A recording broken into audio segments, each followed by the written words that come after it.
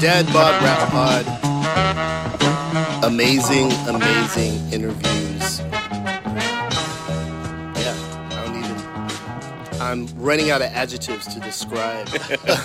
These superlative interviews. Oh man, it's been such an incredible journey for us. We started this podcast in December of 2017.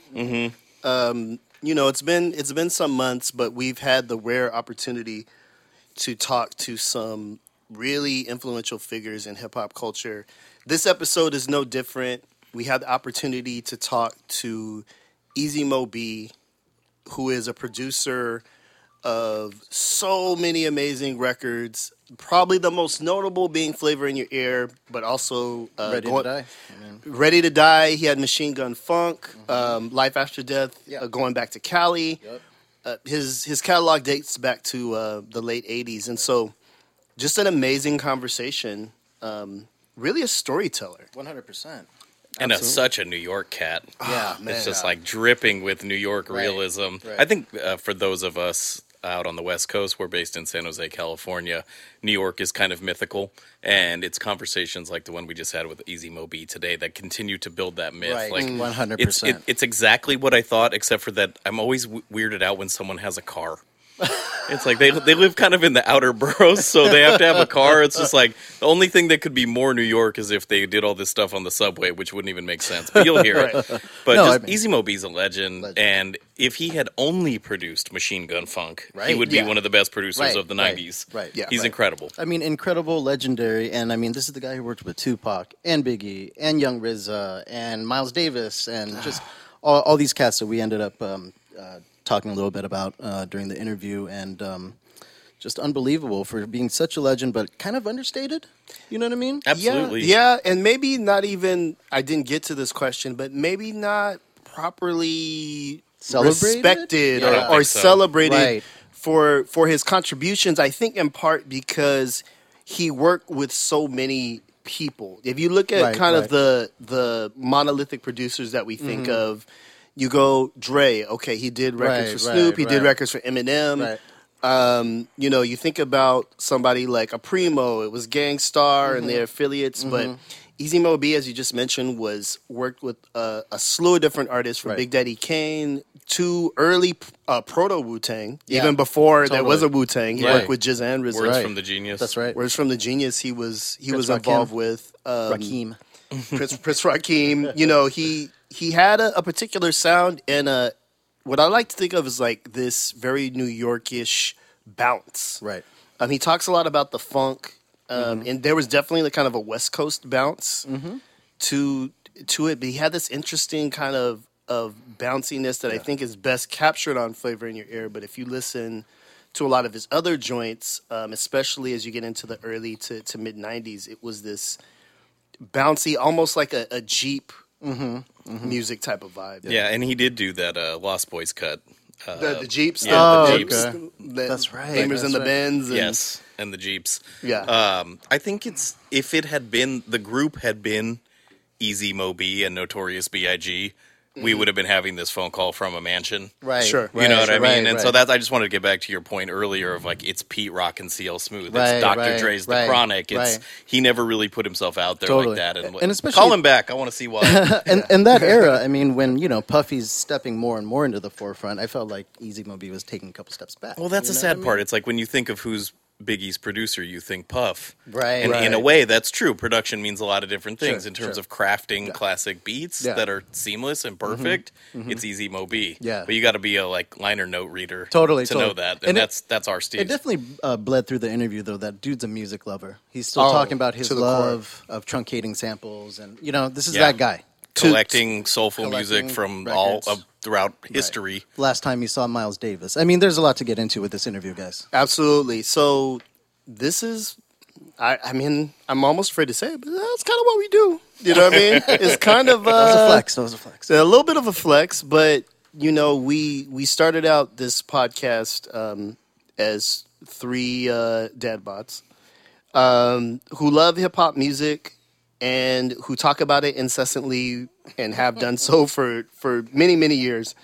But to be able to really talk to some of the again, people who shaped culture, who have made incredible works of art, and be able to kind of hear the backstory. We hope that you enjoy it. We enjoy it here. I be smiling like a small child when we're doing interviews like this. So hopefully you enjoy it. This is our in-depth interview with Easy Mo B, Dad Bod Rap Pod. Peace, Nate. Peace, Timon. What's up, man? Yo. Mo B, so I mean, all right, what's happening? welcome to the show, man.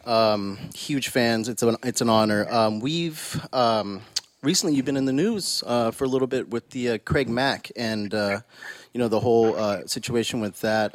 How did he strike you as an MC, and how was working with him? I would say like animated. Okay. Real peculiar fella though, because as animated as he was, like, he's also spiritual. So,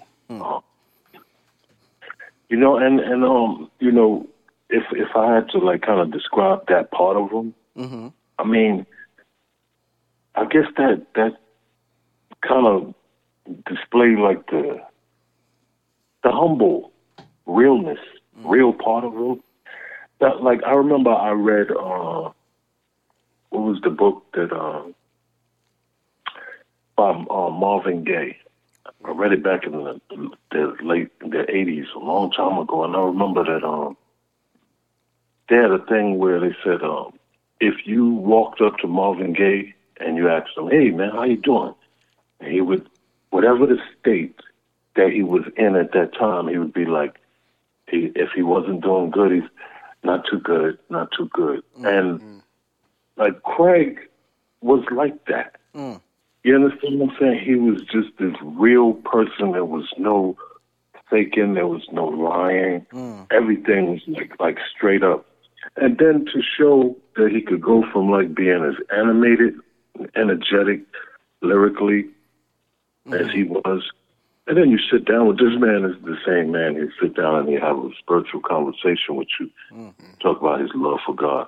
You know, that whole spiritual thing about him, that wasn't nothing new. Like, I got that from him from the beginning. I always knew him to be like that. Word. So did when you started working with Craig Mack, he really came with a new sound on his first album, and you were really one of the architects of that. Like, for Flavor in Your Ear and Get Down and all that stuff, were you in conversation with him about the sound that you were trying to create with those records? Actually, he on those tracks, he kind of followed me. Like, he didn't know what I was coming with. I just came what I came with and presented it to him. One thing that we did have a conversation about real early on, I learned from him, is that he was a lover of the funk. And this should be no question. Look at the camp that he came from and who he hung around with in the 80s, EPMD. Yep. And that was the basis to like everything that they did, funk. So I kept that in mind. He constantly would use that word, funk. I'll be playing a beat and he'd like squinch up his face to him. Ooh, Mo B, that's that funk. So I tried to ride along those lines and not forget that. And that's what Flavor in Your Ear and Get Down, particularly those two singles right there, it's very, very funky. Yeah. Absolutely. Did you know Flavor in Your Ear was going to be the smash that it was when you made it? Well, I knew that it was a good beat. I knew that much. And I knew that I was going to get the ear of the street. You know what I mean? I knew they was going to take to it. But to have a machine behind it like Bad Boy, and the whole marketing spin that shout to Sean Puffy Combs and the spin that he put on his marketing spin, and before you know it, it blew up and grew to what it was. So yeah, I had an idea of how great the beat was, but then when it became a song, I was like, oh yeah. But I didn't know it. But I didn't know it was gonna blow like it did. A lot of people, they may not be familiar with the history of the hip hop charts dating back to the 80s, but Flavor in Your Ear sat for 16 weeks at number one on the R&B hip hop charts, and then the only record to come and knock it out the box years later was Missy's Hot Box. I mean Hot Boys. Right. Hot Boys. So that's quite an accomplishment, you know? Absolutely. For sure.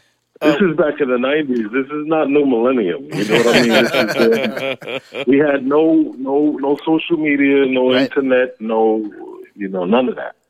Kind of speaking of the changes since then, what kind of gear were you working on back then? What was the main sampler? The EMU SP1200, and I was big on those Akai rack mount samplers, the S900, S950. Those are my joints. Do you think that the limitations of, like, for example, sampling time made people more creative? It doesn't seem like music's getting better with more technology available, to me anyway. Well, it definitely did that for me. You take, for instance, like a loop. Say, for instance, we could use the Honey Drippers, Impeach the President, as an example. Now, I learned this from listening and watching Marley Marl early on back in the day. And I'll reference the bridge, MC Shan's The Bridge, in comparison to the Honey Drippers. On the bridge, obviously that's what Marley said. Why do I have to take that whole loop when I can just go in and take the kick, the snare, the hi-hat, and rebuild it? And that's exactly what he did. And so that machine has forced me into, from watching him, a lot of the other great producers from the 80s, Sed G, Jazzy J, these are like a lot of the people, the earliest ones that I saw working samplers, and Howie T, Herbie Lovebug. You know, I studied those cats, and I sat and I listened. And that's what made me make the biggest use of that machine that I could. My idea was, like, I used to go to cats' house, and I see they have, like, racks of keyboards and all of this outboard gear and equipment in their house, in their studio. And I go back home, I look at my little stuff, I'm like, you know what? I don't care what they got. I'm going to make sure I sound just as big or bigger than them. Right on. You know what? You're naming all these characters and names and iconic cats that your history's been intermingled with. You're one of the few who worked with both Biggie and Tupac. How did they strike you as MCs and just as friends? Well, as friends, definitely, man. That was like that was a given. That was easy. First of all, let's talk about how I even first learned about Biggie. One day I went by DJ Mr. C's house. He used to live in Brooklyn over there on Gates Avenue. Just went by to go check him, and he was like, yo, I got this tape of this dude I want you to hear. And he had made a demo with him. I was like, yo, cat is dope. Never heard nothing else out of him before. Went to a meeting that I was sent to by Francesca Sparrow, rest in peace, one of my managers from Rush back in the day. They wanted to play me a new artist. The new artist was the cat that Mr. C played me. And I was like, yo, that's that dude. So we started hanging. Come to find out, at that time, I was living on Clinton Avenue, between Gates and Green, just like Chuck Rock said. And come to find out, Biggie lived like just 2-3 blocks and around the corner from me on St. James. So we gelled, came over the house. We used to ride in the car. Craig Mack, the same thing. Only thing is that he came from Long Island. He was from Long Island, and a lot of the times that we met up, we would meet up in the studio. I have to say I probably was a lot more closer and intimate with Biggie. Yeah. I mean, as far as the actual hanging out together, and definitely Biggie. Me and Big used to do things like, for no particular reason. He wasn't driving yet. I was the one that had the car. I'll pull around on Fulton on that strip right there between Washington and St. James, where he and Junior Mafia, they used to be out there on the block. I pull up. I see him standing out there doing that. I was like, Big, what you doing? Yo, let's take a ride. We would jump on, like, no lie, man, seriously, we would jump on, like, Belt Parkway. You know what I'm saying? Fort Hamilton Parkway, or just ride. And we play music, play the beats, and he'd tell me how he wanted to arrange his songs. And so I think I probably had more of an intimate closeness with Biggie, and there was more of a meeting up in the studio with Craig Mack. Okay. Well, what about Pac? Did you work directly with him? Yeah, I worked with Pac. Now, I met Pac. It's a funny story. If it wasn't for Big Daddy Kane, I would have never met Pac. Wow. You know that famous freestyle, gonna do it like this. We're Brooklyn at? We're Brooklyn. Of course. Yeah, they did that freestyle at Madison Square Garden, the Budweiser Superfest. And Kane had brought a bunch of them out on stage. And after the freestyle, matter of fact, me and my group Riff, we was on the stage with him. And after that was over with, we was just hanging out with Kane, tagging along with him backstage. And then here come Tupac. He popped up. He was like, yo, what's up? He said, yo, you did the party and bullshit, all of that, right? I said, yeah. He said, yeah, I want to work with you. I was like, wow, this is cool. Me and Riff, the only thing we was trying to do is tag along behind Kane. And I got a gig with Tupac. So I was like, okay, cool. And he invited me to the set where he was taping Above the Rim at Rucker Park, across the street from Polo Grounds. Went up there. He said, yo, I get breaks, man. Come in my trailer. So I came and I played him this beat, first beat. He okayed it. He was like, yo, that's dope. He was like, play me some more. And the beat that he liked, that he okayed, that one, it was just a beat at the time. It was Temptations. Yeah. And then he had an idea. He wanted some Bootsy, so I ended up making 2 joints off of Bootsy for him. We spent a lot of time in Unique recording studios when it was there. There's a whole different redevelopment thing going on in Times Square right now, so right. Unique Studios is not there. We spent a lot of time in that building. I watched him when he would go to court, and then he would go to court by day and meet up at the studio at 6:00. Wow. Yes. Was he'd come in and just shake off all that pain from the day from the court. It was crazy. And when the kind of rift happened with him and Big, was that tough for you to be somebody who was kind of cool with both of them? It's crazy that you asked that question because it put me in the middle. I mean, like, here's 2 dudes that I knew well and that I worked with, both of them, Big before Pac, in that particular order. And then when the thing that happened between them, it made me feel like I was being put in the middle. Not that I had to choose between 2 sides or anything. I'll tell you one thing, and I've never ever said this to anybody else before in an interview, but I'll say that I'm just glad that I got all the records done. Both of them. Yep. Before that beef set in. I'm so glad that I got all the records done. First I worked with Biggie, and then I worked with Pac. By the time I worked with Pac, somewhere immediately right after that, then that's when, they started to go at each other and become enemies. But that's the first time I've ever said that anywhere. But I'm glad I got those records done before they got into that, which proves that I was there at a time between 2 who were really, really friends, and I always push that. I always make sure to mention that because so many times we thrive off of the negative. Yeah. And I was a witness for the Running from the Police, which was the title was knocked down to simply Running. That record is the purest example. We were all in the studio there recording together, and they were cool. They were friends and everything. Wow. Can we talk about another artist that you worked with, which was Slick Rick, on his kind of comeback record? Do you have any memories or stories on that one? Slick Rick, Behind Bars. Okay, let me tell you what I remember. I remember that they gave me an address. some remote secret location upstate New York. And I remember it was dark, it was night, and it was raining that night. And I remember driving to this remote upstate New York location. And when I got there, I waited. I got there before them.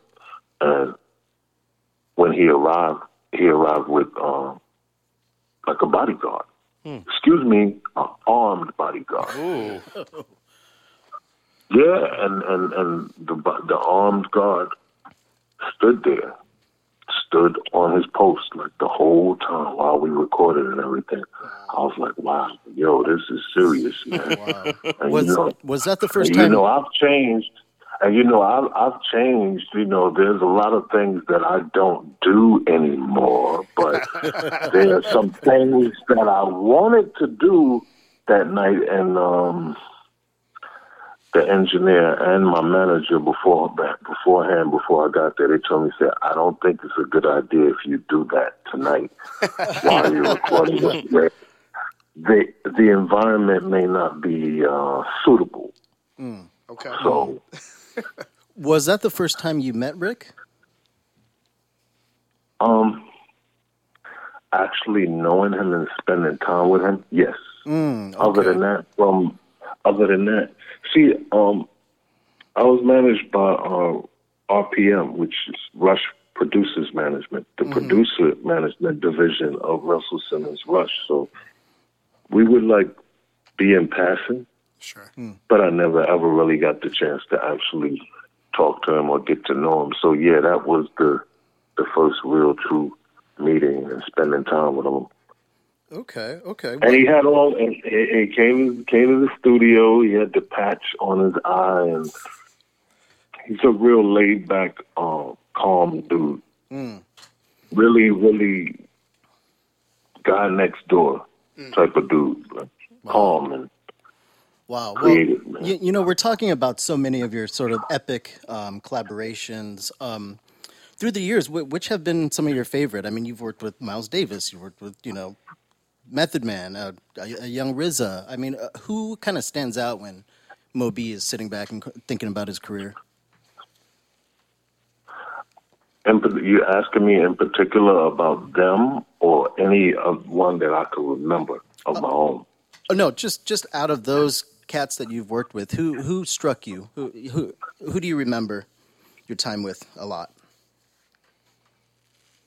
Miles Davis. Those times of meeting him and just watching him, he was real moody. Like there was times where he'd be joyful and be up, and then other times he was more laid back and quiet and reserved. One of the last sessions, his girlfriend came by the session, and I remember he had on this white dress shirt. I think they were going somewhere after the session, so that's why he was dressed that way. And she came to the session, and he pulled up his shirt, and he was cutting up, and acting a fool and real joke-like. With her, I was like, wow, I've never seen him like that. So he had the varying moods and then a lot that I didn't understand that I found out later. It was he was sick, man. He was going through a lot. So what I probably didn't know is, there was times when he wasn't feeling his best. The very first time I went to the apartment that he used to stay at, on Central Park West. He was staying between 88th and 89th. And I was playing we had cassettes back then, and I was playing him some of the stuff, the tracks I had in mind for him. And he was laying there on the sofa, and he laid back, and he had, imagine if you took the inner part of your arm, you fold your arm over your forehead, and you lay back almost like you got a headache. He laid down. I was like, Miles, you all right? He said, I'm all right. Just lay the tape over there. Just lay the tape over there. I'll listen to it later. And I was like, okay. That was my signal. And then the the assistant in the house, he said, yeah, he's not feeling too good. And then his manager had told me look, we got to travel, and he's got to go do some shows. I forgot exactly where he had to go. He said, we're going to come back and we're going to finish. And that was the last time I saw him. Oh, wow. So 6 songs recorded, and that's not an album. So Warner dug into the archives and pulled out these never released before songs. I don't know if I'm right. I think I am. I think they came from the Prince Rubber Band sessions. Okay. But the songs that I remixed, they ended up becoming the ones on the album called Fantasy and High Speed Chase. Okay. Wow. Yeah. Wow. So if we could a little bit, I just wanted to talk about the Bad Boy era. You talked a little bit earlier about how huge Flavor in Your Ear was, in part because of the kind of muscle behind that. But you were there kind of on the ground floor. That was the kind of the hit that built Bad Boy. Can you talk a little bit about kind of working with Puff in that era when he was on the come up and kind of what that vibe was like? Okay. Yeah, I do agree with you. Yes, that is the building block, the original building block to Bad Boy, Flavor in Your Ear. That's the first hit record for the label. I don't think that, I'll be honest with you, I don't think Puffy had, because he remixed a lot of other stuff and he was involved with a lot of other producers, but I really don't think that he ever had anything of that texture, anything that sounded like that. And I think he realized it and capitalized off of that. It's like, yo, this is crazy. I've told the story before that somebody else was holding the beat. I won't continue to tell that because I'm not trying to disrespect them or whatever. But they passed over it, and they missed out. Wow. And I remember Puff was like, "You holding that for who?" He said, "Man, I'll cut you a check for that right now." I said, "So."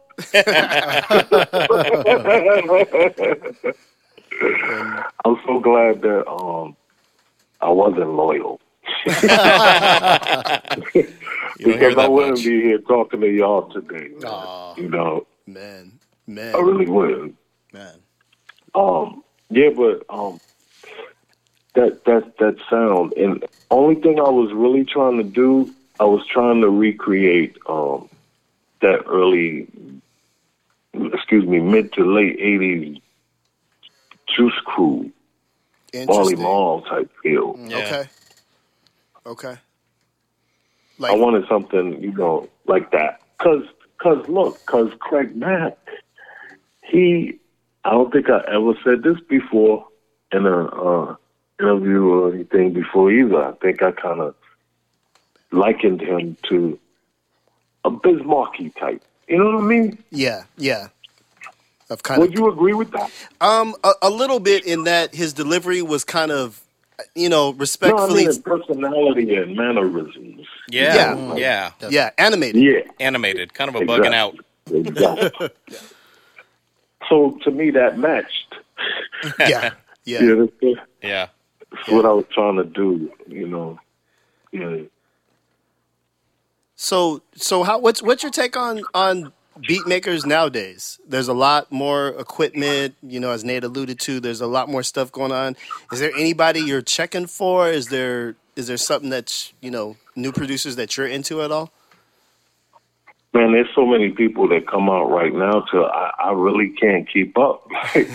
I'm being real honest with you. I will say this right here though. There's a lot of advantage in the state of the art equipment that we have out here today. You got a lot of opportunities. You got a lot of features with the equipment. First of all, you got to do is just say one word: digital versus analog. From hardware to software.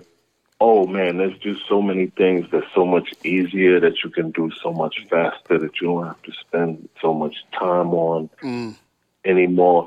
And in my opinion, that's a good thing. That's a great thing. But I think it's also made us kind of lazy. Yeah. You know, like, because you take, for instance, like truncating a sample, chopping up samples, like the manual process of sitting down and chopping up samples, still to this day, I enjoy that. Yeah. That's the craft. No, I'm serious. I do. It's an art. And I don't know if we should really get too reliant on a lot of these digital fixtures that we have here.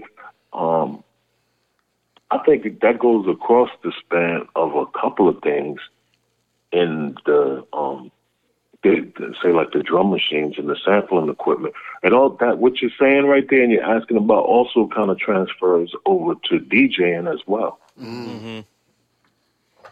You know, and y'all being what is that key compound word in the title of the name of your magazine? Wax.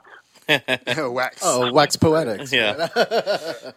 Yeah, see, man, and that's me, man.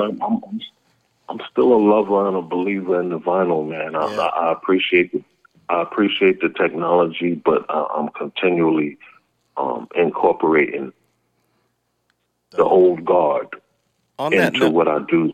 Sorry. On that note, what music do you listen to for fun? Do you listen to hip hop or do you listen to old school? Like, what's your vibe? People have no idea about my musical range. Man, I love some of everything from funk, soul, blues, gospel, disco, house music. If y'all didn't know, like, I've been DJing since I was like 12 years old. I've been on the turntable since 12 years old, when you count that up. Wow. Well, yeah, I mean, I remember us talking about it. Yeah, when you count that up, and yeah, I know I'm kind of telling my age. That's a little over 40 years. Been on the turntables for a little over 40 years. That's a long time. Yeah. But, and so you can imagine how many different records that plopped onto that turntable, onto that record player for me to listen to, and it still happens, man. I listen to a little bit of everything, man. Yeah. Well, you know, I mean, a little bit of everything. Yo, Moby, so your history, I mean, is so incredible, so long, just interwoven with so many incredible people and stories. But now it's a new generation. So for cats who've never heard of your production, what do you want them to say about Moby when they finally, hear the what, or when they hear Flavor in your ear?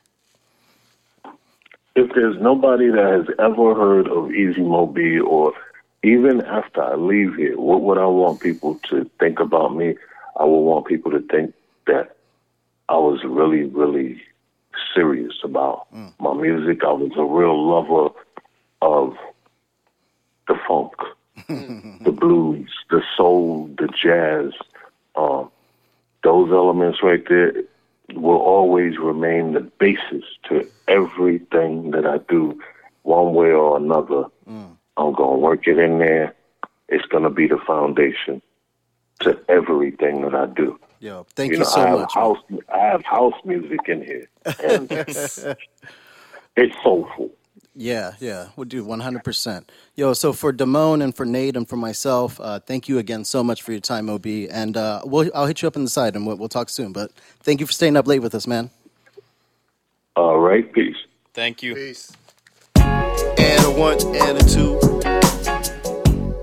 We want to thank you for listening to another dope episode of the Dad Bod Rap Pod. More fly conversation and interviews coming your way every week. You can find the podcast on SoundCloud, soundcloud.com/DadBodRapPod. And we're always down to interact with you on Twitter @DadBodRapPod, all spelled out. Subscribe on Stitcher, Google Play, and iTunes.